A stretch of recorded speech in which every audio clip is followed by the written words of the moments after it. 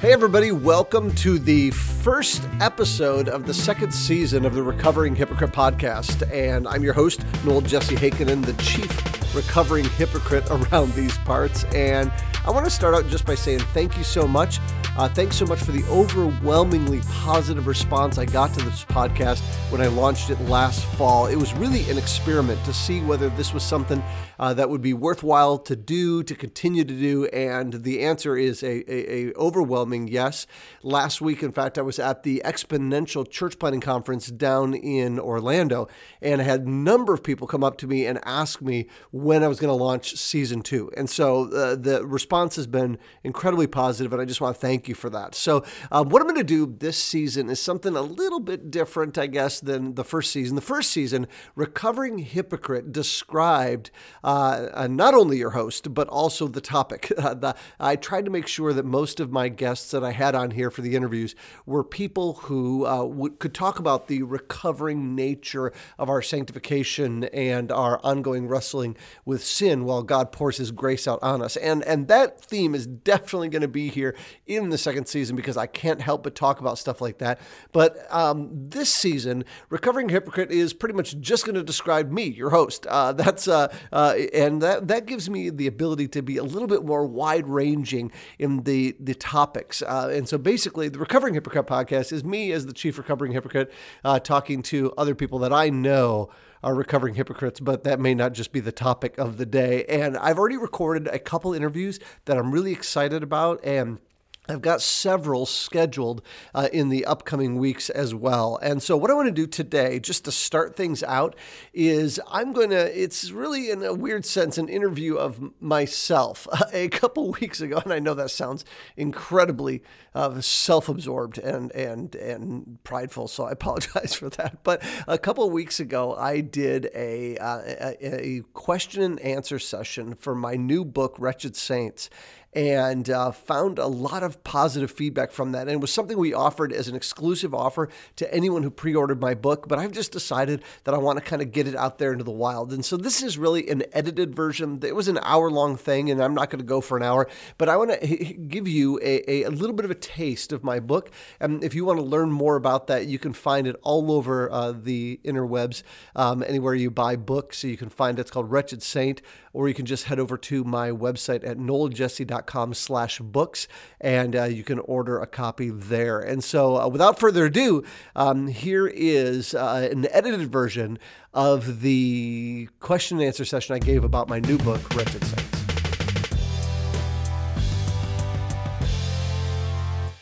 I was writing this book last spring, and just kind of getting the materials out there. And the way that this works is, this is my second book, so my publisher unwisely thought that I'd be able to write fast. And so they were like, hey, we read your first book, you got it done real fast, everything like that. And so we began creating all this marketing material around it. We even started selling it on Amazon before I had actually finished the first draft of the book. And that's kind of a typical insider thing that happens sometimes with some of these books. And in the spring, I was getting prepared to take a sabbatical, and part of the sabbatical was some of the elders in the church kind of challenging me on some stuff in my life that I needed to grow in, and then just saying, hey, it'd be good for you to take a sabbatical, to take some time to kind of work through the stuff so that you can finish well. And it was just a really great blessing to have guys in my life that I love, that I trust, and they trust me, and they want me to do well.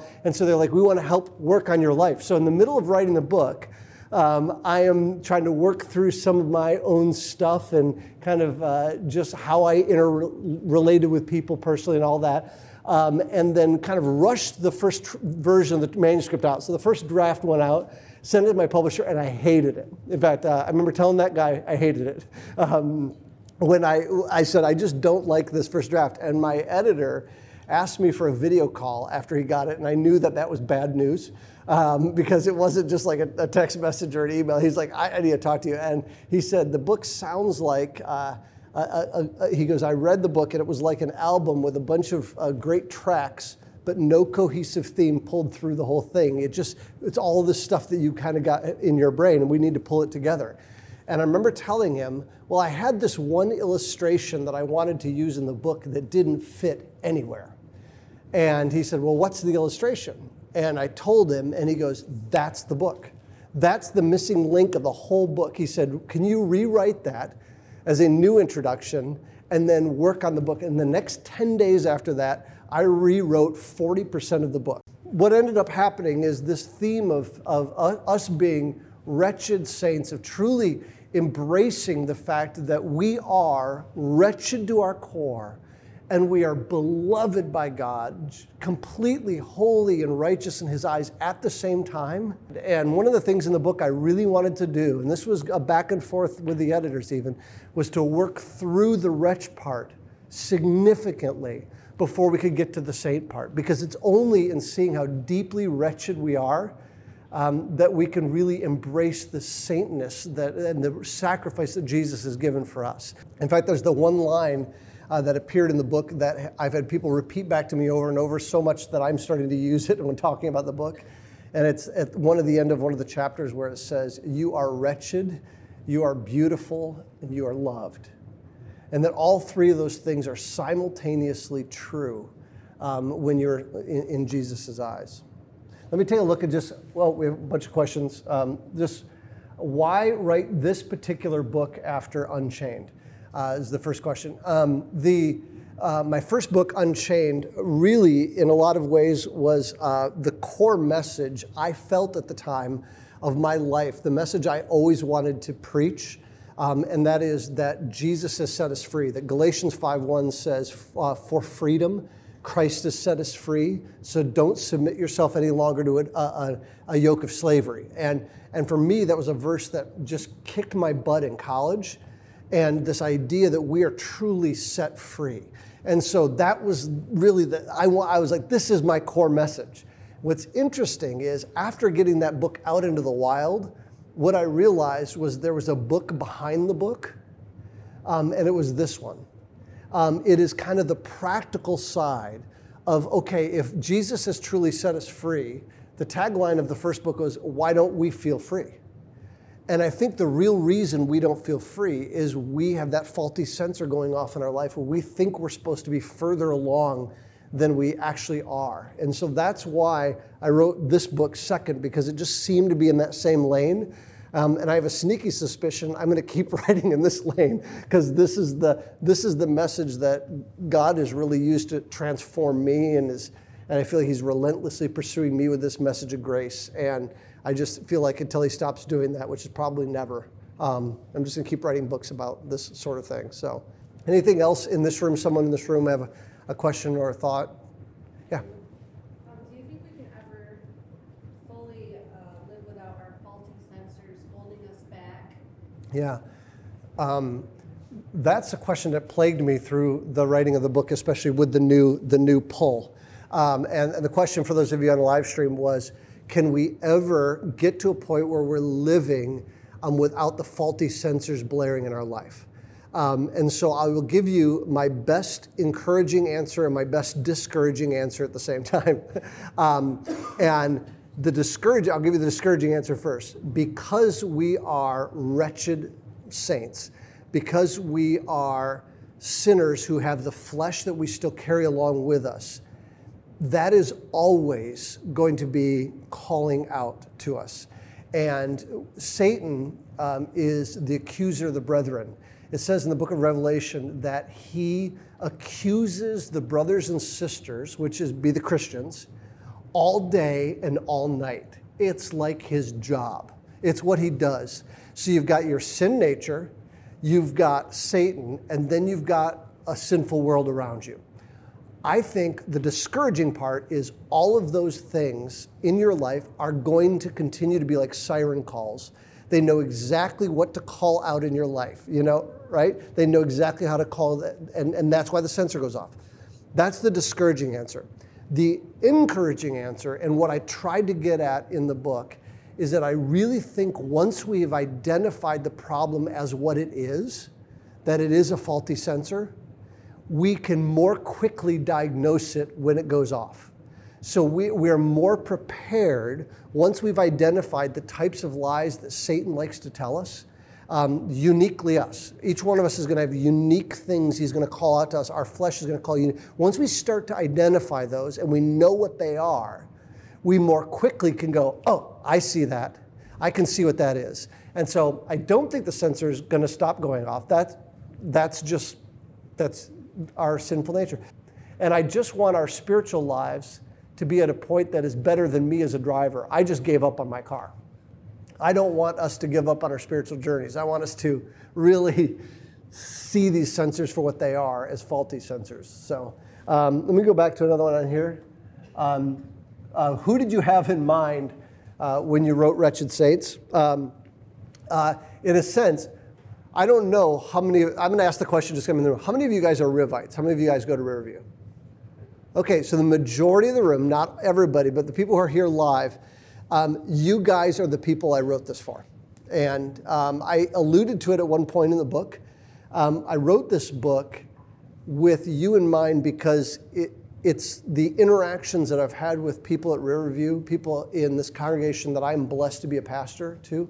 I have seen the devastating nature of not understanding your position in Christ happens so much to people in our church.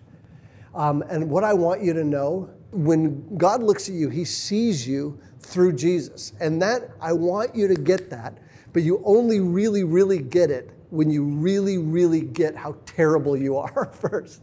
The fact that your sin is really deep, but you don't dwell there. You say, and in the context of that, God loved me so much that he sent Jesus.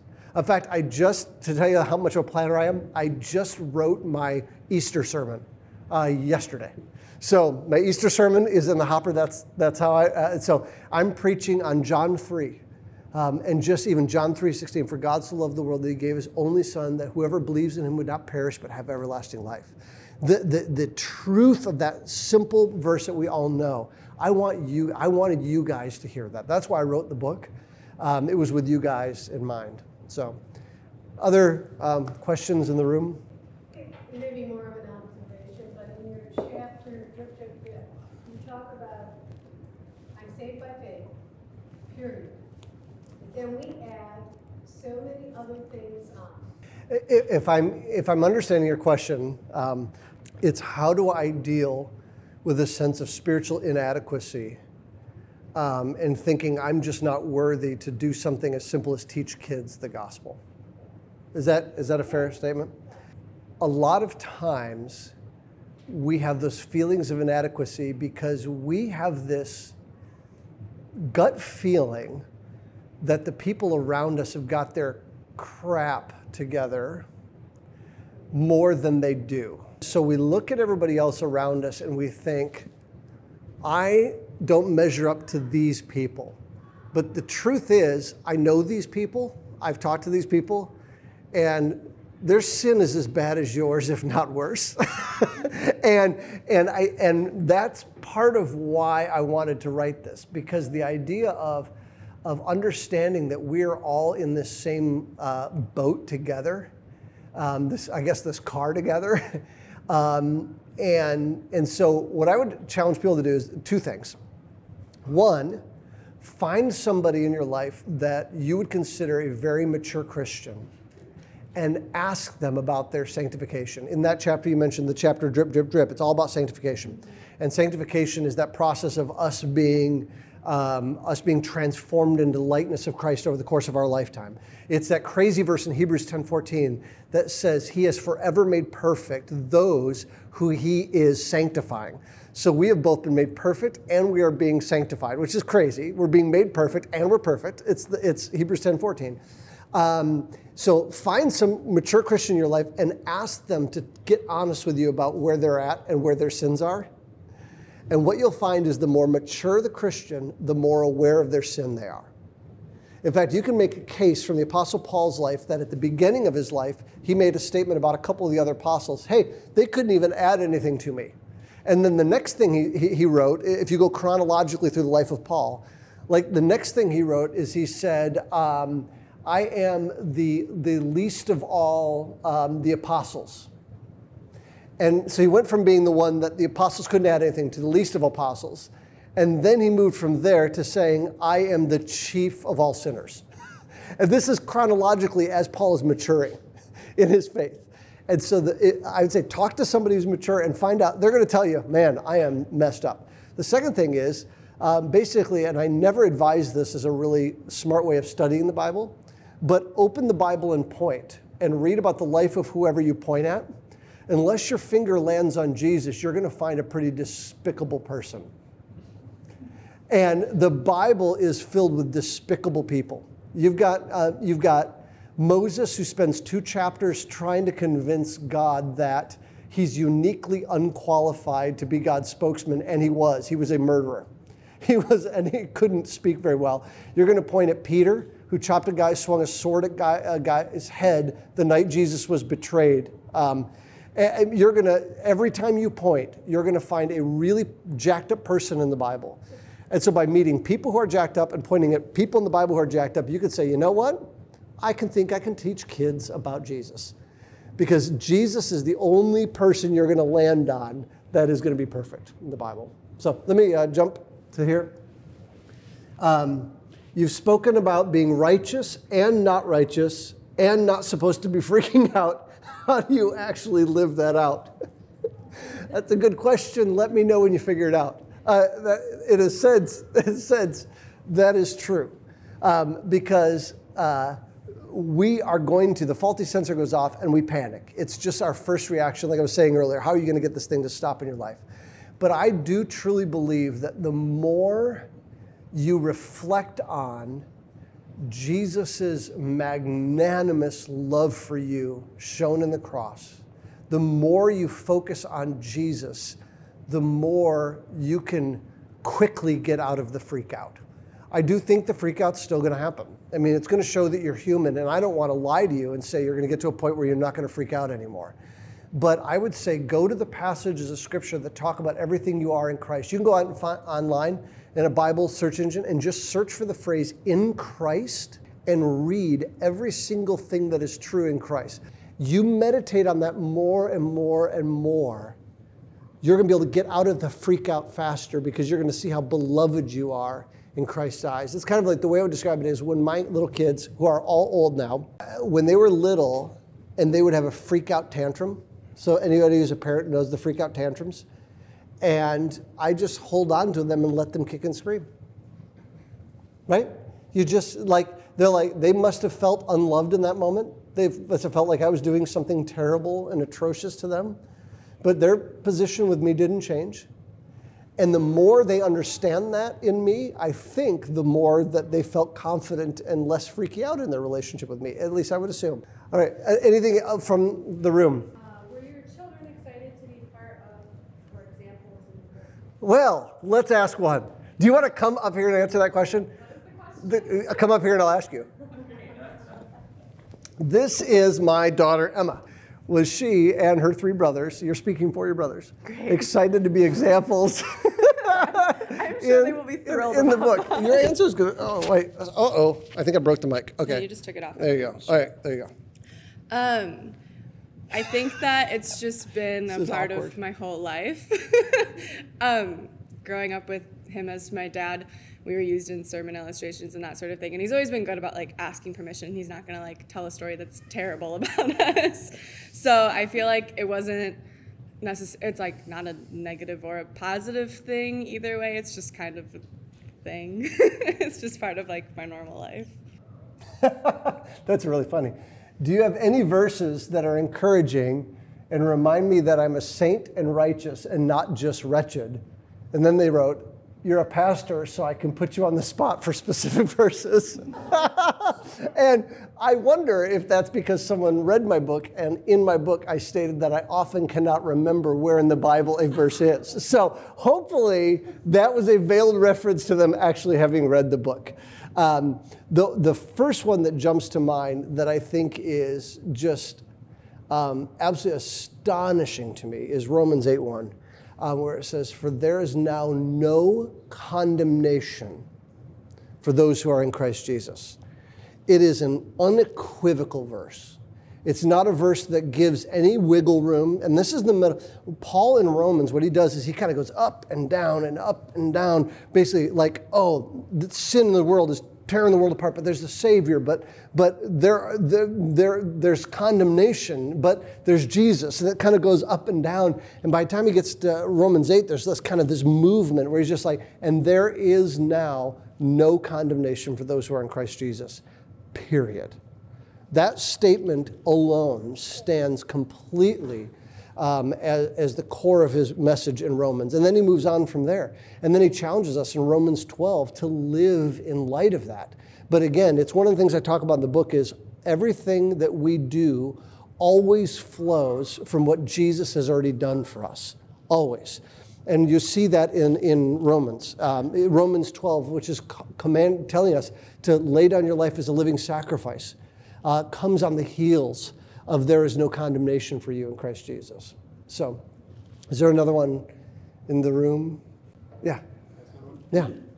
So, you expound in detail on your definition of the word grace. My ridiculous definition of grace, yeah? Yeah. So, do you want to talk about the process of you coming to that definition? Yeah. Something that...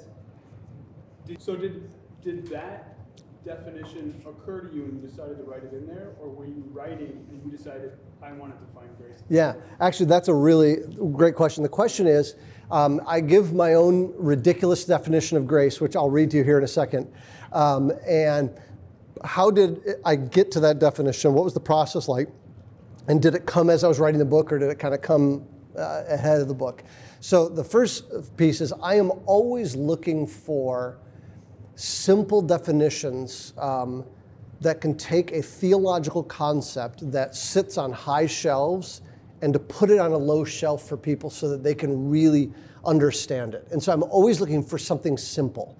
So for instance, at Riv, which is the church where I serve as a pastor, the definition we use for sin is any failure to reflect the image of God in nature, attitude, or action.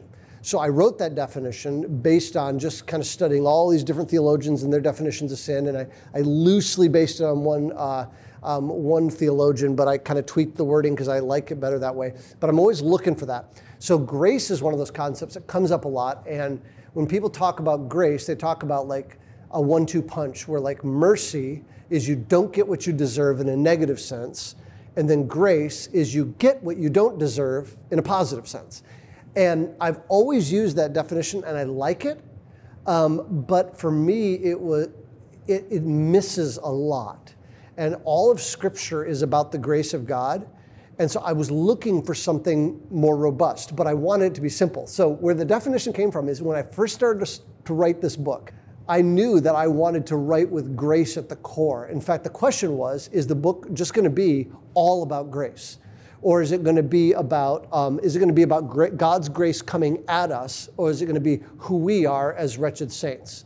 And so you'll see even in the name of the book and the subtitle, Wretched Saints, transformed by the relentless grace of God. We took both, and we basically said we're going to approach it from the position of who we are and grace of God coming back at us. That came from this definition, because what I initially was thinking was it was going to be a book just about grace. And so I researched all these theologians and all of these pastors, and I found every sermon that I could on grace and every dictionary definition and every theologian, and I wrote them all out of my whiteboard. And I was looking for something that was concise enough. And in here you'll see I wrote down some of my favorites that I found. And what I realized was my favorite way of describing grace was not low shelf and easy, but it was high shelf and complicated. And that was the initial idea for what became Wretched Saints, was I was going to work through this definition. The whole book was going to be these 4 pages, just really expanded. But this is the definition that I expand on in like 4 pages, is that grace is the ridiculously unwarranted and outrageously favorable posture of God that transforms wretched sinners into wretched saints and keeps at it until they look like Jesus. For me to actually get the definition of grace down, it needed every one of those components. It was kind of like an irreducible minimum, like they talk about irreducible complexity, or in math, whatever they call that when you can't divide the number anymore. I'm sure somebody smarter than me knows That's a prime. Is that a prime number? Yeah. So, but basically, it felt to me like I couldn't get any simpler than that and get everything about grace. And so that was, at the beginning, was going to be the whole book. And then the idea was, no, let's work our way into that definition through who we are. So, in fact, that goes right with the question that just popped up, which is, what does gritty, crusty, gnarly grace mean? It's really interesting. I've read the back cover of my book a lot because it sits on my desk. And I really should have it facing the other way so I don't have to look at my own picture. But the first 3 sentences, it says, God's grace is not sanitized, sweet, or passive. It's gritty, gnarly, and it invades the crustiest parts of your soul. Grace disrupts your life by showing how sinfully loved you really are. And I've read this over and over since the book came out and wondered if I agree with myself, because I'm always fighting with myself. I do it when I preach sermons too. I'm like, do I agree with me? And part of it is it true that grace is not sweet? And that's the one that keeps catching me. And I think it's sweet in the sense that people are like, oh, that's sweet, or in the sense of, oh, that's sweet, but in the sense of kind of saccharine, fake, overly chemically sweet, I don't think that's what grace is. And the way we talk about grace is it tends to be a light and airy word, but I think it's a dense word. Again, that's why my definition got so complex. The idea of it being gritty and gnarly and invading the crustiest parts of your soul is, I think, when grace really does its most transformative work in your life is when you let it get to the part of your life that you won't talk about. The sin that you've committed that you won't tell anyone, the thing that you're most embarrassed about, the thing where you carry the most shame, the thing where you feel the most guilt. When you let grace invade you in that way, it becomes gritty and gnarly, and it's not saccharine sweet. It's not Cool Whip. It gets in there and it's like sandpaper and it goes after you, and what grace does is it says in that point of view, I mean, that's what it says in Romans, is while you were still sinners, Christ died for you. And I think what that is saying is in your worst sin, in that moment, he died for you. So there's nothing, you can't go deep enough into your wretchedness to find a spot that his grace can't shine its light on. And that's what I mean by it being gritty and gnarly and crusty, is that grace kind of goes after that area in your life. Any other live in-room questions? Yeah. You said that you wrote this largely for Red audience. Well, I wrote it with them in mind. Yes, yeah. How do you think it would resonate with non-believers? You know, that's really an interesting question. The question was, how would this book resonate with non-believers? I'm going to have to get back to you when I've handed it to a bunch of my non-believing friends because I want them to read it. And my first book, I was always thinking about my non-Christian friends in writing the book because I wanted it to be a posture of, if Jesus has set us free, why don't we feel free, as an apologetic for Christianity. Like, it really is. This one, I was so thinking about the Christian that when I got done writing it, I thought, I wonder how my non-Christian friends are going to take this. My hope, and I haven't gotten a report back yet from my non-Christian friends that I've handed it to. My hope is that they will see their desperate need for grace and they'll see how much Jesus loves them. That's my hope. And if it doesn't, I'm going to be pretty bummed because I really want my non-Christian friends to spend eternity with me and I really love them and I want them to come to Christ. So hopefully that'll strike. So what have you enjoyed most about having the book now out and released?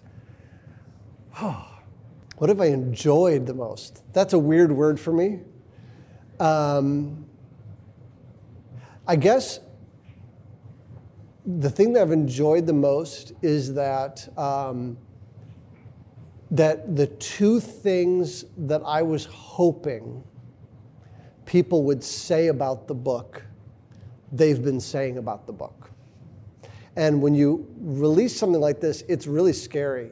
I mean, if you think about like a movie, like a director who pours himself into a movie and puts it out there, and then it gets terrible Rotten Tomato scores, and everybody says this is a piece of crap.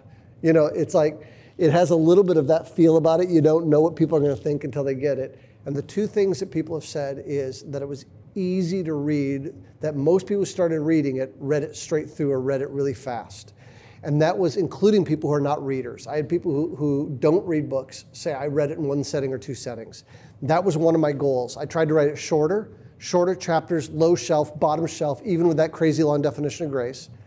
And the second one that I wanted people to say is people began to tell me that they no longer felt condemned because of their wretchedness. That like they got their wretchedness, but they didn't feel condemned by it anymore. And I was like, oh my gosh, you know, that's Romans 8:1. That's like what I wanted people to feel. I wanted them to see that. In fact, I had battles with a couple, because I have 3 editors I worked with. I had a battle with one of my editors about that. He's like, you really keep wanting to talk about the wretchedness a lot in this book. And I said, I do, because that's the spot. That's the spot where the grace shines the best, is in our wretchedness, not in where we think we're right. And so I think I've enjoyed that people have actually resonated with that. So I'm going to read the last question, and it's the last question we've got from the live audience, is what was, or the live stream, what was the most challenging part of writing Wretched Saints and the most rewarding part? I think the most challenging part, to be completely frank, was stuff I was going through in my own personal life, while I had pressing deadlines. And so in a sense, what you read in the book is raw, what I was dealing with and how I was processing my own stuff, which is a really uncomfortable place to live. It's a place where I preach from a lot. So a lot of times I always say my sermons at Riv are what I need to hear, and then everybody else gets to listen. But the book was a lot like that for me. It was challenging because it was really hard to push through kind of some of that stuff, and the timing of it all was just really weird. The rewarding part in this is to see how God has used that. So like in Acts 17, there's this amazing passage that talks about the fact that each one of us is placed in a unique time and place in history where we can perhaps reach out to God and perhaps find Him. And I think that relates to everything in our life. So if you've ever been through terrible pain or terrible joy or massive failure or terrible accidents or whatever, just add it up.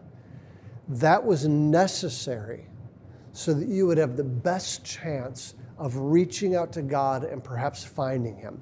And I am hopeful that the timing of writing this book was exactly what God needed to transform me more into the likeness of Jesus and to help other people reach out to God and perhaps to find Him. I don't know how to work that out, but I know that that's true from Scripture, and so I believe that to be true. So that was the most rewarding and challenging. So I would like to ask you a favor. If you made it all the way to the end of this thing, I'd love to ask a favor of you. Would you go online to Amazon.com and write a review of the book, even if you don't like it? It will not hurt my feelings, but it would be really cool for me. And it really helps me just to be able to get the word out there, to hear from people who have read the book. And so there's a number of people who have done that already, but if you would do that, that would be a great, just a gift to me. And like I said, I'm serious. If you didn't like it and it didn't strike you, give it 1 star and be honest. I want to know how that is. But just really to write a review would be really cool.